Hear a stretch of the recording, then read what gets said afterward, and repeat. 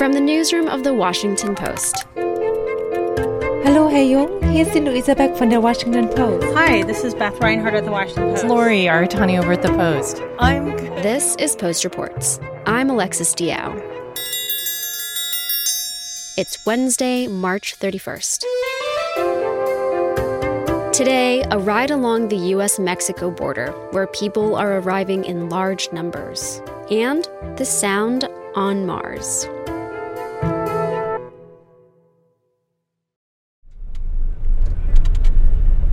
Yeah, those footpaths are well traveled. See where the grass goes down. We are in Rincón del Diablo, a patch of federal land that runs along the Rio Grande River in Mission, Texas. Aralise Hernandez covers immigration for The Post. And along these dusty roads drives Hidalgo County Constable Roque Vela. See, last time when we came down here, it was dark, so you didn't see. A little bit, you'll be able to see what we call Rincón Village, and you'll see the abandoned houses there. People used to live there back in the day. Back here? Mm-hmm. There's nothing out here. Like, how would they get water? The river. Well, yeah, makes sense. For 2 decades, he's been a law enforcer in the Rio Grande Valley of Texas. And during that time, as part of his regular policing duties, he does overtime shifts, helping Border Patrol gather up the folks that they find along the river who have crossed seeking, in some cases, asylum. Okay, ¿dónde me quedé? ¿Con usted? ¿Qué edad tiene usted, mía? 15. 15. ¿De dónde eres? Several nights a week, Roque Vela is out there in the brush, in his truck, waiting as families come up from the riverbank and surrender to him. ¿Qué edad tiene? 4 años. His job here is to quickly get the names, ages, sex, and nationalities of each one of these people. ¿El bebé? Tiene 4 meses. 4 meses. ¿Es hombre, verdad? Mujer. Mujer. Mujer. Ay, perdón. ¿Usted? De Honduras. De Honduras. ¿Qué edad tienes? 25. 25. ¿Usted, amigo? 9. 9 años. ¿De Honduras también? Sí. Honduras, ¿qué edad tienes?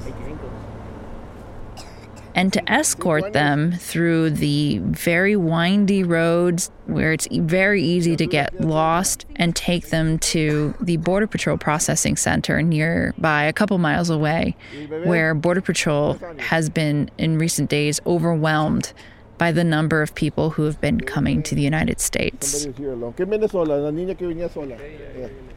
Oh, you want to talk to her? Yeah, I do. And what was that like, doing a ride-along the border? So I'm fairly new myself to the National Immigration Beat. So for me, it was startling, right? To see all of a sudden, out of the darkness, a group of people come out of the brush and, surrender or present themselves to law enforcement. And that first group startles you enough, and Roque would go and do the, census, take down everyone's information. Then all of a sudden you would see more people and more people come out of the woods and out of the darkness. And soon, a group of 12 maybe would just grow to about 100 people. And this happened a couple times that I went on this ride along with Roque. You learn a lot, you get sort of insight into why people are coming, but it's also incredibly emotional and taxing because you see their faces, a lot of them, especially if they're like mothers with young children that are shaking if it's cold or wet. They're scared and nervous. There's sort of this mixture of relief, I'm finally on the U.S. side, but also uncertainty because I don't know what's going to happen to me at this point and whether this individual in a uniform is there to help me or hurt me. ¿Ustedes dos vienen juntos o ella viene con ustedes? No, sola. ¿Ustedes vienen juntas? Sí. Okay. ¿Qué edad tiene usted, ma'am? 30. 30. Sí. ¿De dónde? And tell me about some of the people that you spoke to while you were riding along with the constable. So I spoke to about 36 different migrants on the several days that I was riding along. One of the first groups that I spoke to was a group of mothers that when we first came upon them, they started running into the brush. They got spooked. Oh, they are running. That doesn't happen all the time, does it? No, give me the mic that's on that side. The mic? There's a microphone here in the side. Roque got on his sort of megaphone and told them in Spanish, no corren, no corren. Estamos aquí para ayudar. No Don't corran. run. We're here to help. Tenemos que ayudarles, no corran. No corran, nos vamos a ayudar, no corran. And in talking to those women, they had been in Tucson, actually. They had crossed the border once in Tucson with their young children. Their kids were probably between the ages of 3 and 9. Jasmine, ¿qué le trajo aquí a los Estados Unidos? Bueno, pues yo vengo buscando más que todo asilo político, ya que en mi país hay mucha delincuencia. Hace 2 años mataron a mi esposo y la verdad tengo mucho miedo. And over there, they had been returned to Mexico under Title 42, which is this public health order that's supposed to be temporary, but that was initiated on the Trump administration that basically expels everyone who tries to cross the border. No nos hicieron preguntas y al otro día nos devolvieron. ¿El asilo político de qué país? De Guatemala. And so they had been so disappointed and so disillusioned at having been returned to Mexico. They had heard from other migrants as well as smugglers that if they tried to cross, 1,000 miles east in the Rio Grande Valley, that they would have more of a chance of being able to get through. And by getting through, meaning, being released into the interior of the country by Border Patrol. So then what does happen to, for example, what did happen to this group of mothers that ran away into the brush? I don't actually know what happened to these women. I gave them my cell phone number in case any of them would be able to reach out to me. Some families have been able to get through, and yet, families who have children who are 8, 9, 10, in some cases, are being sent back to Reynosa specifically, because it's the other side of the border of Mission and the Alzaduas Bridge, which is an incredibly dangerous place and is now once again sort of filling up with a lot of families who are unsure how to navigate the politics or the policy right now at the border. And when you talk to them, they'll tell you horrific stories. One of these women was carrying a photocopy of what she said was her murdered husband, and you could see it's literally a picture of his lifeless body on the ground with blood splattered around his head. I talked to another one of those mothers who her husband had also been killed by gang violence in her country in Guatemala. ¿Decisión o ibas a venir? No, pues yo desde que mataron a mi esposo tenía planes, pero igual me quedé ahí tranquila, sin embargo después empecé a recibir amenazas y fue por eso que decidí emigrar. ¿Se fueron las amenazas no de que haya sido, de que Biden había dicho que No. que pues, respetaba más a los migrantes? No, ¿Que ibas a venir? sí. ¿Y usted qué dejas atrás en Guatemala? Mi mamá. She was traveling with her 4-year-old, and she hadn't left in the 2 years because she was afraid of leaving her mother alone in Guatemala. And so she had waited, but the threats became too much against her that she decided that now was the time that she needed to make her flight. And you hear this a lot, violence, opportunity, the hurricanes. There were many, many, many groups of folks from Honduras, which suffered 2 hurricanes back to back last fall and are still reeling from the effects of that disaster.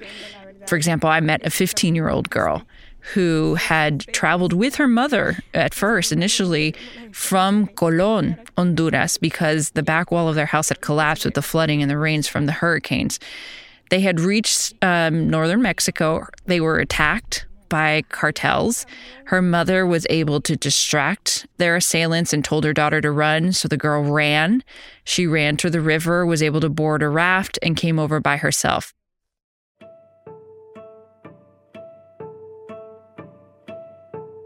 This is a child who never intended to make this journey on her own across the river, but because of the circumstances and how dangerous conditions are for migrants that are making this journey, she was left alone.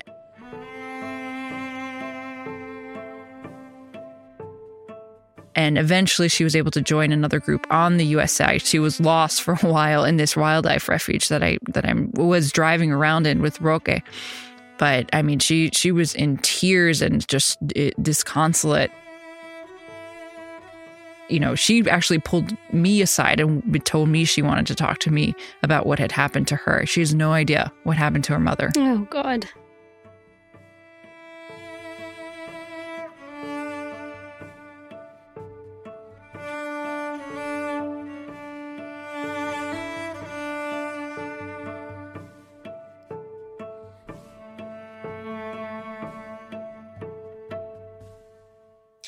And what actually is the current U.S. policy for how to deal with migrants arriving at the U.S. border? I ask this in part because it feels like it's changed so many times in the last 4.5 years. The truth is, the border is closed right now to most people. Most single adults, most families with older children are arriving and being turned back to Mexico within a couple of hours. I met several people who had tried to cross several times because they're not getting through. The people who are being released into the interior of the United States so far have been families with small children and children who arrive at the border by themselves. It's interesting to hear you talk about seeing that firsthand, because you hear a lot of politicians lambasting the Biden administration for especially, situations like this where, they claim that children are being sent to the border alone. And it just seems like such a contentious topic right now on Capitol Hill. Is Congress trying to do, anything to alleviate the pressure at the border other than these, tours that they're doing? The border and immigration has been a political cudgel for both parties for several years now, for decades even. This is not new. This happened under the Obama administration. This happened under the Trump administration.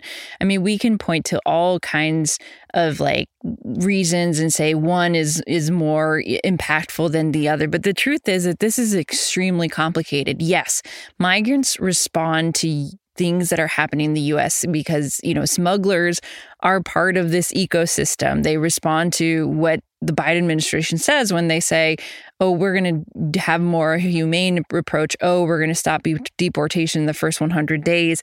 Those things matter and do have an impact. But the fact of the matter is that people come because they have a need, and that need might be economic. That need might be emotional and wanting to reunite with family. That need might be protection and asylum. So none of this is new. The issue is Congress as a body has been unable to pass any kind of bill. They've been, efforts, right? But they have been unable to pass bills that would sort of fundamentally change the dynamics of the way that we respond when migrants reach, U.S. borders. And there are some who say that, Biden should have anticipated it. There are others who say that this is all part of pent-up demand from under the Trump administration when, it was very difficult for a lot of people. But, there are distinctions between the way these administrations from Obama to Trump to Biden have dealt with it. But the problem and its root is still the same. And to be clear, the lack of reform, the lack of sort of coming up with a comprehensive plan on what to do is something that's extremely frustrating, something I hear all the time from folks who live in the border regions, who are leaders, whether they're, congressional representatives, they're local town mayors, or their neighbors who have riverfront property, right? What they would like to see is their government respond to this, not in sort of a politically charged way, but in a practical way that looks at immigration not from a deficit framework, but one of benefit, right? Because, for example, the border regions need workers. There's a lot of agriculture in the workers. I had, one local mayor tell me it would make sense to us to create something like what existed during the Bush years of a guest worker program to bring people in. Those are the kinds of things that hasn't happened in Congress for more than 2 decades now. After having spent several days on the border with Constable Vela, what do you think these conditions say about the state of U.S. immigration? Having spoken to migrants, having also been in touch with many people who were enrolled in Trump-era programs that kept them out of the country as well, I think you begin to wonder, what the ultimate aim here is for the United States. Is it to keep most people out of the United States? Is that what our immigration policy is?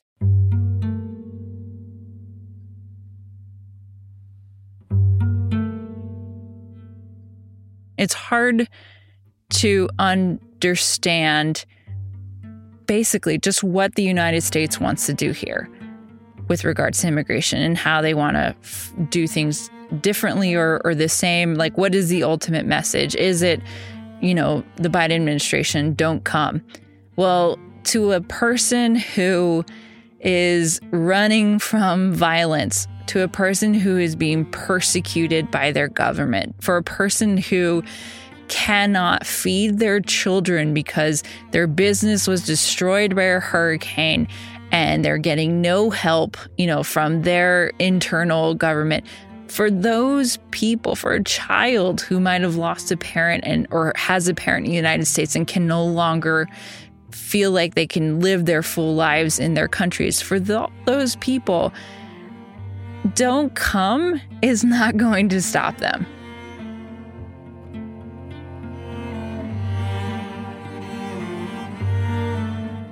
Arlis Hernandez covers immigration for The Post. This story was produced by Lena Mohammed.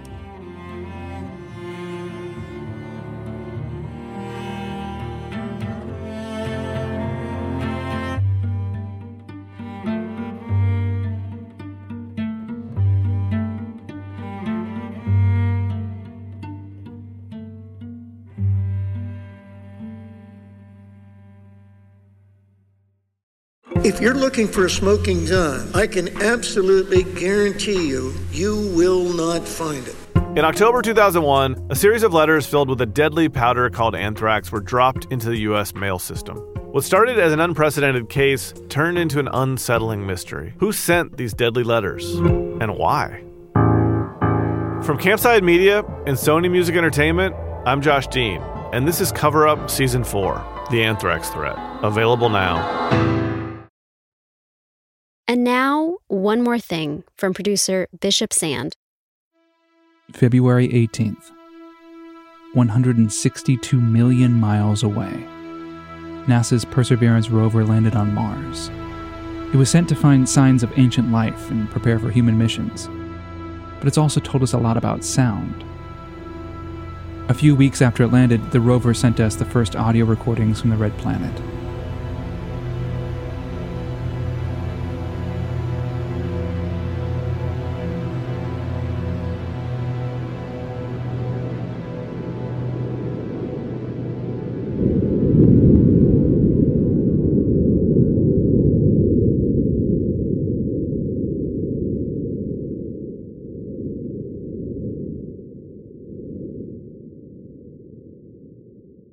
So to you, what does that sound like to you?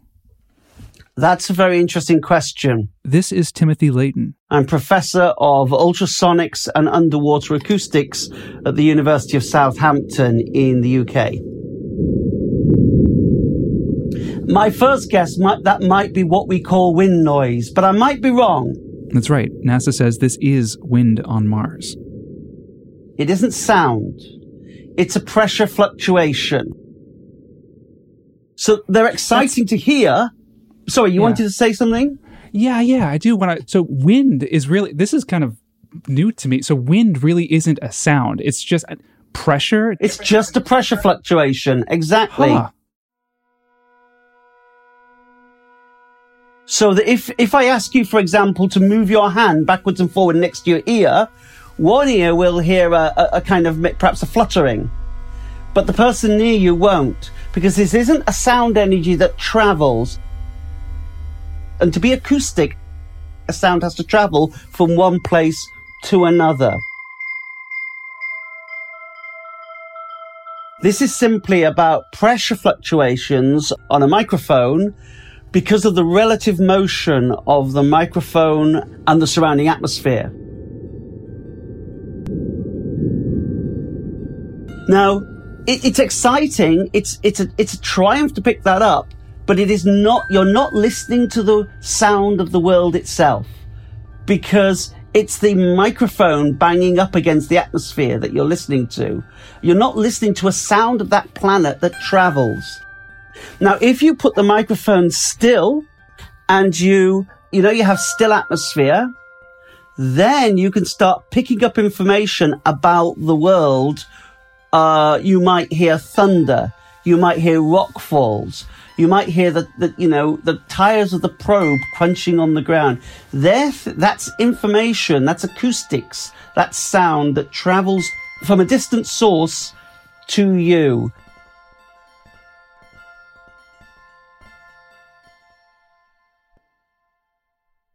So when you hear a sound like this, I'm going to play this other sound for you right here. This is a sound of the Perseverance rover driving around. Yeah. What does this make you feel when you hear this? Oh, Does intrigued. it give you any sense of really? Very much intrigued. Yes. Why? This is unlike the wind noise. This is something else. So what I want to know is, what is the source of the sound and how does it travel? So presumably the lander is moving around and the wheels are crunching the ground and it's perhaps hitting rocks. It might be opening veins and what have you. But of course, this is not a recording of sound on our planet. It's happening on a different planet with a different atmosphere. For Mars, it's a thin atmosphere made of carbon dioxide. This soaks up sound and slows it down. And it really throws off what you'd expect to hear when you're listening for wheels crushing rocks. Can I illustrate with the voice? Because that's very exciting.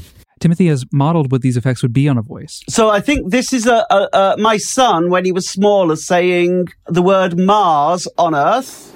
Mars. And then we take his voice and transform it to how it will sound on Mars. Mars. But Timothy went further on this, and he modeled how this voice would sound on Mars if the microphone was just moved back 10 meters, which is about 11 yards. You have to listen to it very closely. So here it is. Okay, let's listen again. It's very, very quiet. The atmosphere would really soak up the sound.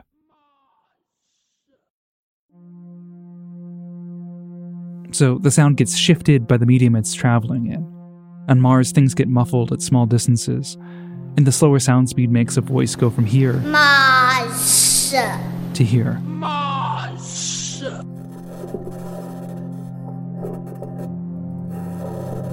And what I find so fascinating about this is that I don't really know what to make of these sounds from the Perseverance rover.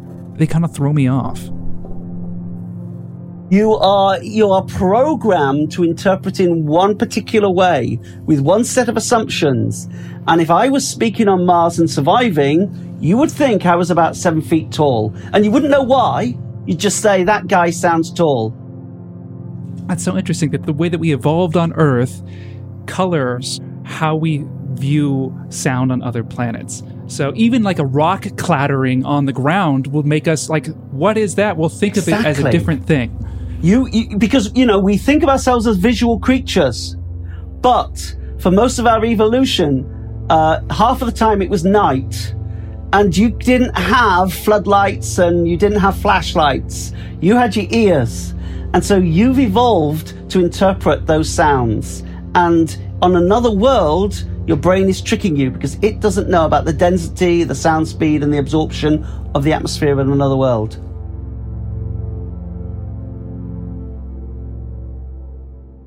The Mars Perseverance rover will gather data for at least one Mars year. That's about 687 Earth days. Bishop Sand is an audio producer at The Post. Timothy Layton is a professor at the University of Southampton.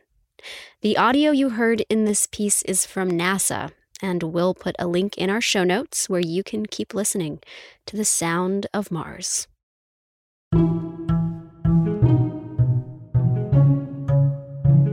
That's it for Post Reports. Thanks for listening. Today's show was mixed by Rennie Svirnovsky. You can learn more about the stories in today's show at postreports.com and join the conversation online using the hashtag postreports. I'm Alexis Diao. We'll be back tomorrow with more stories from the Washington Post.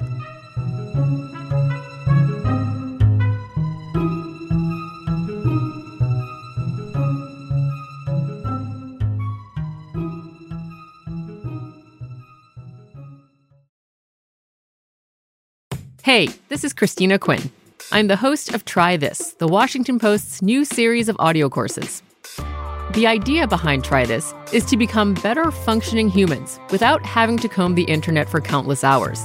In our first course, we learned how to sleep better. Now, we're going to learn how to make our friendships stronger. I'll offer expert tips that are doable, and I'll keep it short. So let's do this. Class is in session. Find Try This from the Washington Post wherever you listen.